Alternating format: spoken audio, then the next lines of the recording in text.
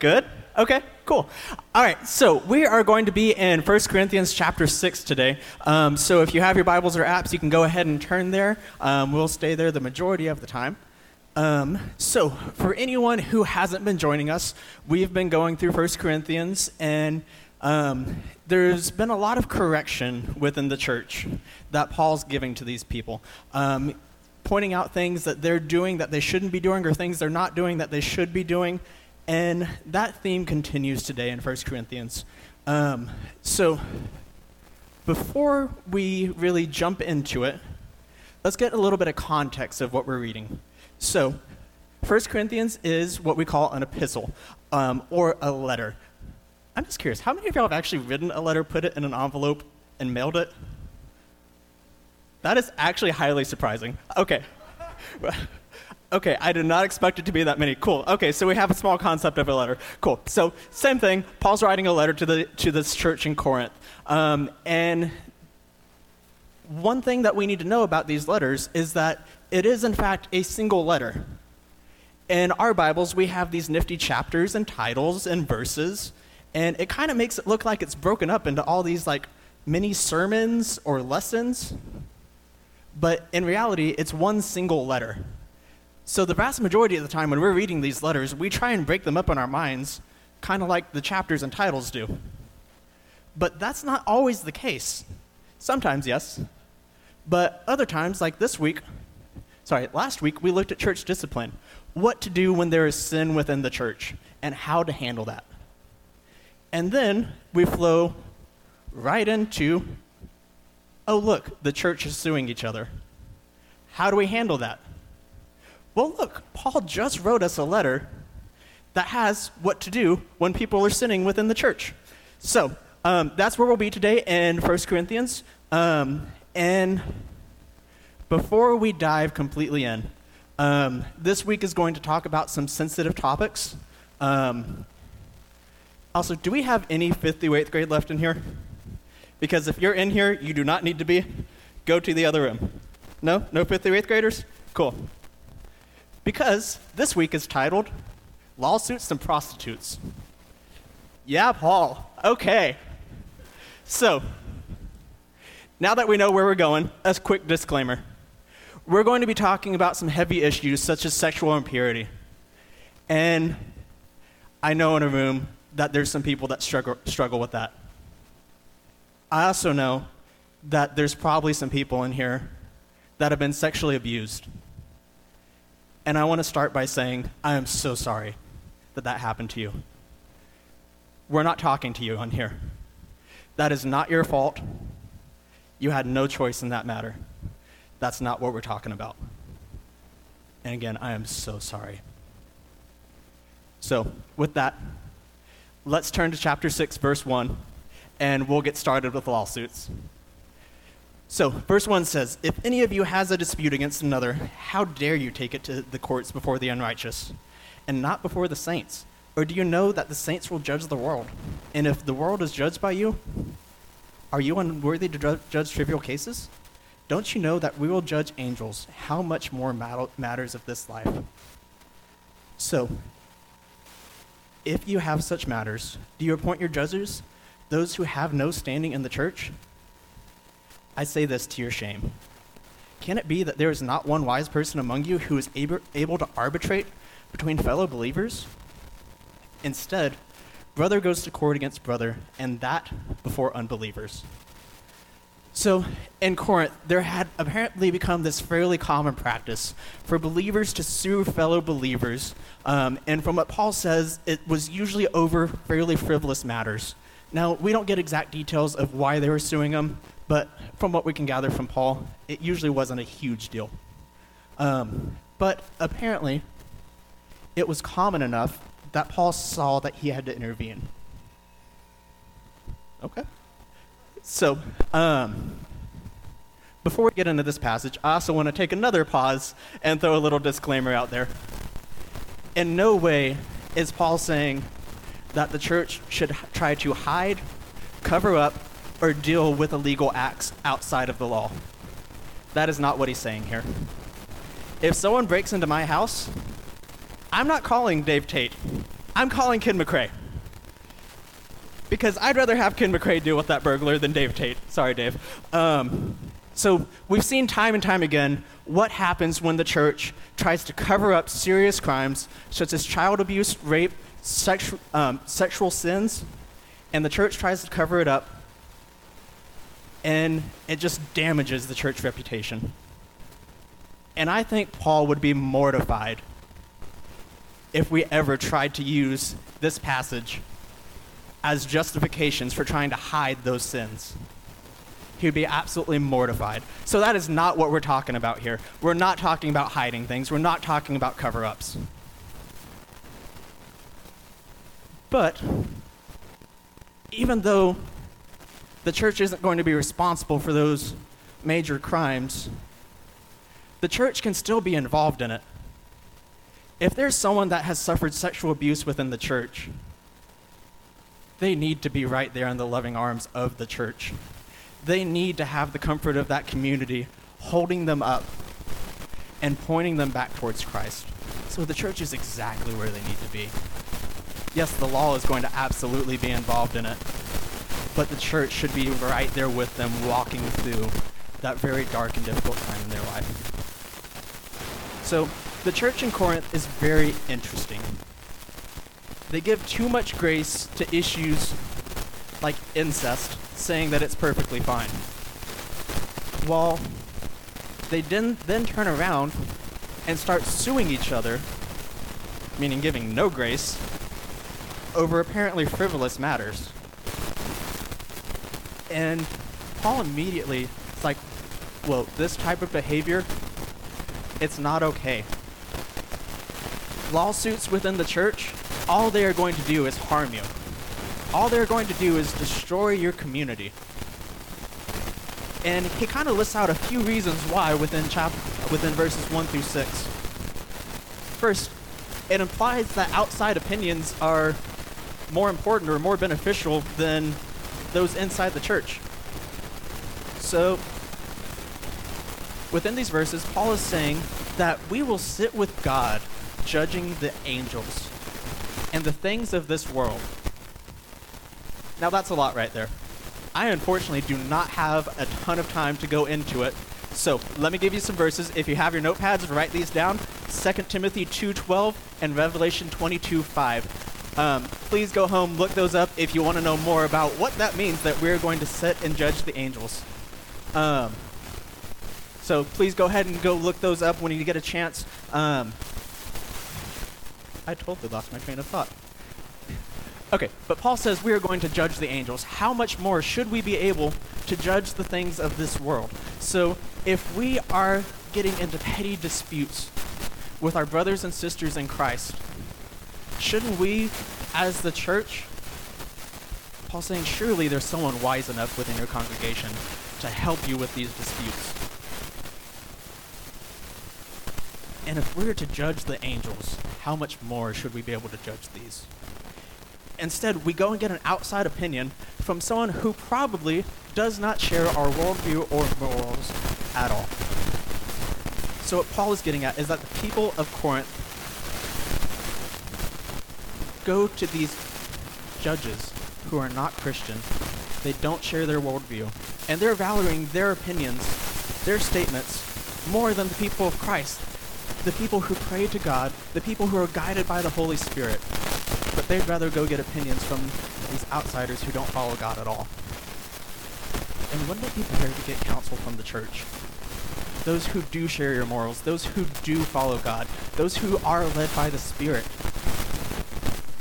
Because if I were to go to the Supreme Court and ask them if homosexuality was okay, they would give me a, yeah, it is. If I were to go over and ask Chase Bowers or Dave Tate, is homosexuality okay? Nope. It's not. So you see the difference here.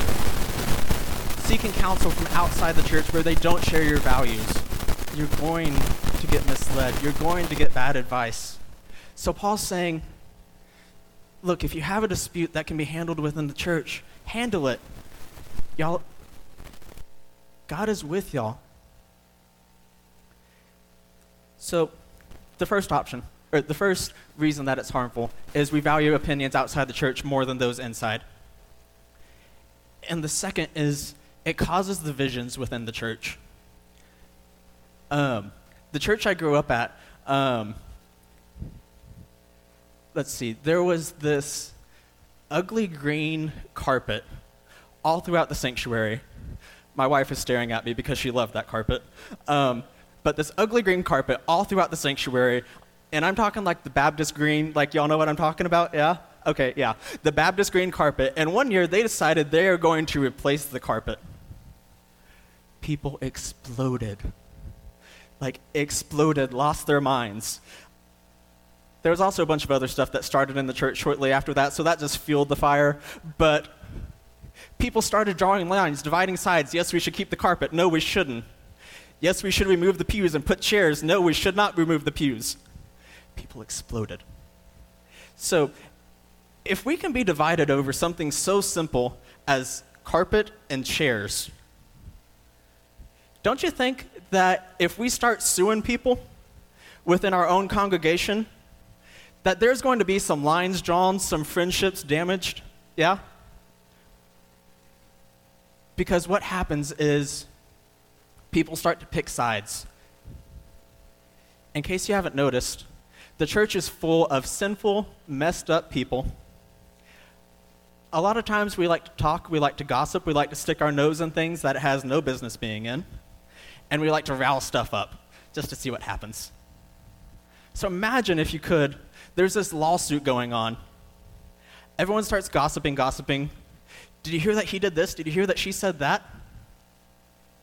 And all of a sudden, it's exploded throughout this congregation. People are picking sides. People they used to be friends with, they're now gossiping about them, saying, can you believe that they said this and sided with them? And all it's doing is causing rift after rift within the church and driving more division. And as if division within the church isn't bad enough, on its own, it takes away the ultimate purpose of the church: spreading the gospel, glorifying God, and building each other up through biblical community. If we were busy suing each other, we're definitely not building each other up through biblical community. In fact, we are tearing each other right down. If the outside world only sees us going after each other in court, they probably won't even want to hear our message about the gospel because we look nothing like Jesus to them. In John 13:34-35, Jesus says, I give you a new commandment. Love one another just as I have loved you. You are also to love one another. By this, everyone will know that you are my disciples if you love one another. And I don't know about y'all, but suing each other doesn't look like love to me. And it won't to that outside world that is watching our every move. And if all of this is going on within a church, we're definitely not glorifying God. Definitely not. So you might be sitting there like, all right, I'm in high school, great, but I'm not suing anyone anytime soon. So if that's you, hopefully it is. Don't worry, there's still a lot we can learn from this passage. Because Paul's major point here isn't just don't sue people. If we stop there, we're missing so much. Because Paul's point is to live like Jesus does. Verse 7 says, as it is to have legal disputes against one another is already a defeat for you. Why not rather be wronged? Why not be cheated? So Paul's getting at that if you can resolve this issue within the church, great, awesome. But why not avoid the issue of that conflict and suing each other altogether? Actually, let's throw out suing. Why not avoid that conflict altogether? So what? Someone wronged you. What does Jesus teach us? That we're supposed to turn the other cheek. That if someone wrongs us, they slap us in the face, we turn the other cheek towards them. Because Jesus was so radically different than this world. Everything we know, everything that we're taught from culture, that, oh, they've harmed you, you have to get back at them, you have to get even, or you have to get ahead.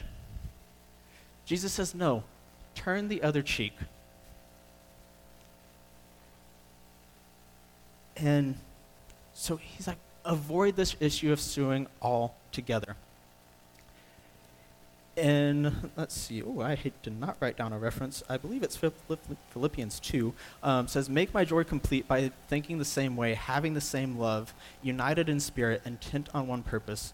Do nothing out of selfish ambition or conceit, but in humility consider others as more important than yourselves. Everyone should look not only to his own interests, but rather to the interests of others. You see, it's not about us. We really like making it about us because we like it to be about us. But it's not. It's about Jesus.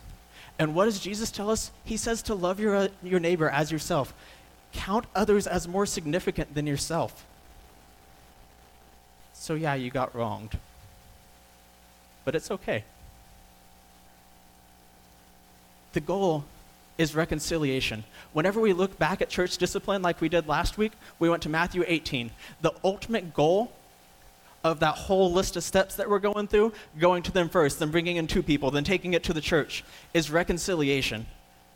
We're not sending them through church discipline to get back at them. We want them to be reconciled. We want to bring them back in to where they are fully pursuing God. And this whole thing only makes sense in the context of the gospel. When we look at Christ, he took the punishment for our sins. He didn't have to do that. But he did because he loved us. And shouldn't we be willing to be cheated or defrauded or maybe even lose an argument and show that same grace to others that we've been given? We have a tendency to expect more grace for us than we give to others. And if we wrong someone, we're like, well, why can't you just show me grace for this? But if they wrong us, we don't want to show grace at all because we were wronged. And we have to stand up for that, right? But that's not what Jesus is teaching. That's not what Paul's teaching.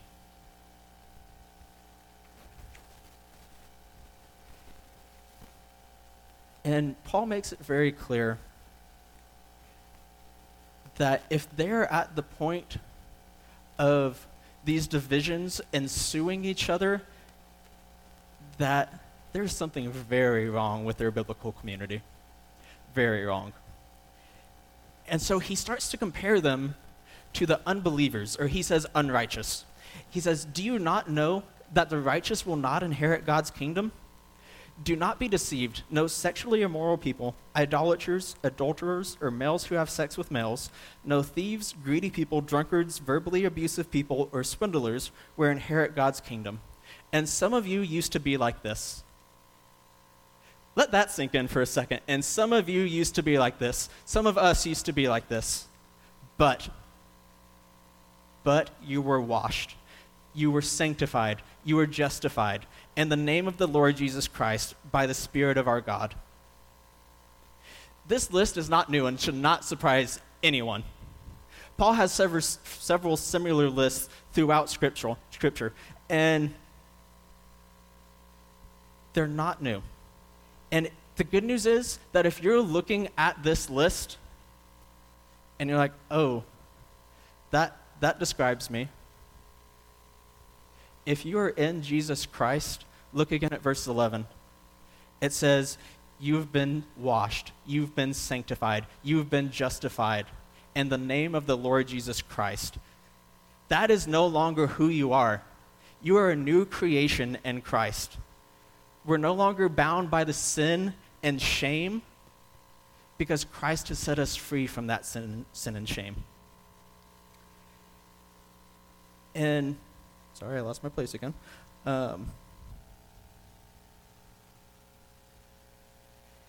So the message that Paul's getting at is look at some of the things y'all are doing. Do you not know that this is not how someone that is transformed by Christ, that has the Holy Spirit living in them, transforming their lives, this is not how someone behaves. If we are saved by the work of Jesus on the cross, should we return to how we were before? The answer is no. We should not. In Romans 6, 1 through 2, Paul says, "Shall we continue to sin so that grace may abound? Absolutely not. So we've been saved and washed by the blood of Jesus. So why would we ever want to go back?" Oh, that verse isn't up there anymore. Why would we ever want to go back to how we were before Christ? Why would we ever want to be enslaved by sin? This used to be us. But don't you love that there's that but there?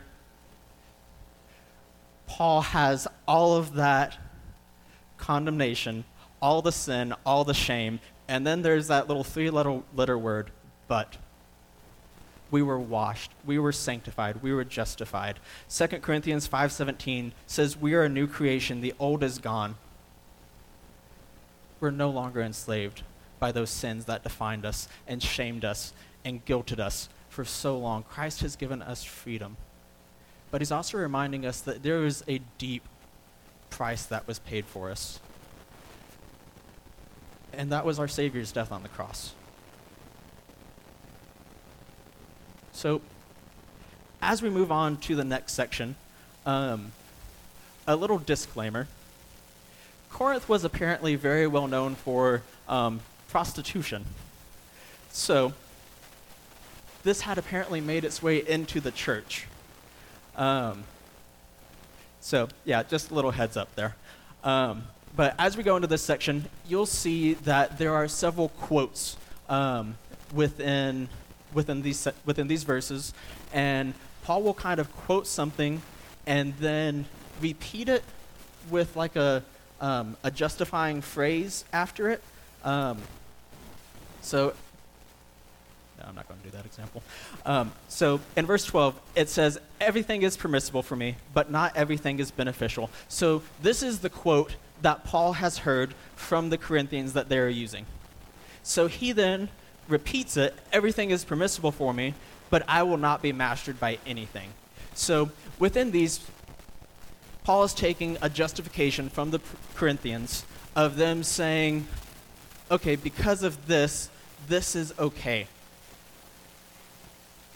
And he's qualifying their justification, being like, okay, well, but this. So one of the arguments from Corinth is that they are free to do whatever they want because Jesus has set them free. They're saying everything is permissible for me, or everything is okay or allowable for me to do. And they're using this John 8:36 saying, so if the Son sets you free, you will really be free. And as a result of their thought process of this, saying that I'm free, so I'm able to do anything I want, they were able to justify all sorts of things, such as acting immorally or sexual sins, because after all, everything is permissible or everything is okay for me to do. And Paul retorts to them saying, everything is permissible, but I will not be mastered by anything. So he's like, okay, so technically, you could go do whatever you wanted, but you're throwing yourself right back in to the slavery of sin, and it is going to be your master. So Paul's like, no, I don't want any part of that. I want Jesus to be my Lord, my King, and my Savior. I don't want to throw myself back in slavery to sin. So the second argument is, food is for the stomach, and the stomach for food, and God will do away with both of them. However, the body is not for sexual immorality, but for the Lord, and the Lord for the body. God raised up the Lord, and will also raise us up by his power. So funny story. I read this verse about 5 different times, and I did not particularly get what it was hinting at. And then I started reading commentaries and read what it was hinting at, which, in case you were as lost as I am, or it was, it's prostitution. It's hinting at prostitution. So, yeah, I didn't get that either, and I just saw the light bulb go off on about 5 of y'all's faces, and that's exactly what happened to me. I was home alone reading through the books, and I think I literally went like, oh, like audibly. So, yeah. Anyway, so the Corinthians have this saying, food is for the stomach and stomach for the food. So they are now comparing sex to a bodily function, saying, just like if we're hungry, we're going to eat. They then apply that to sex and saying, if we have a desire, we're just going to go find a prostitute. So they've equated it to this physical need. And the problem with that is it's not just this physical desire.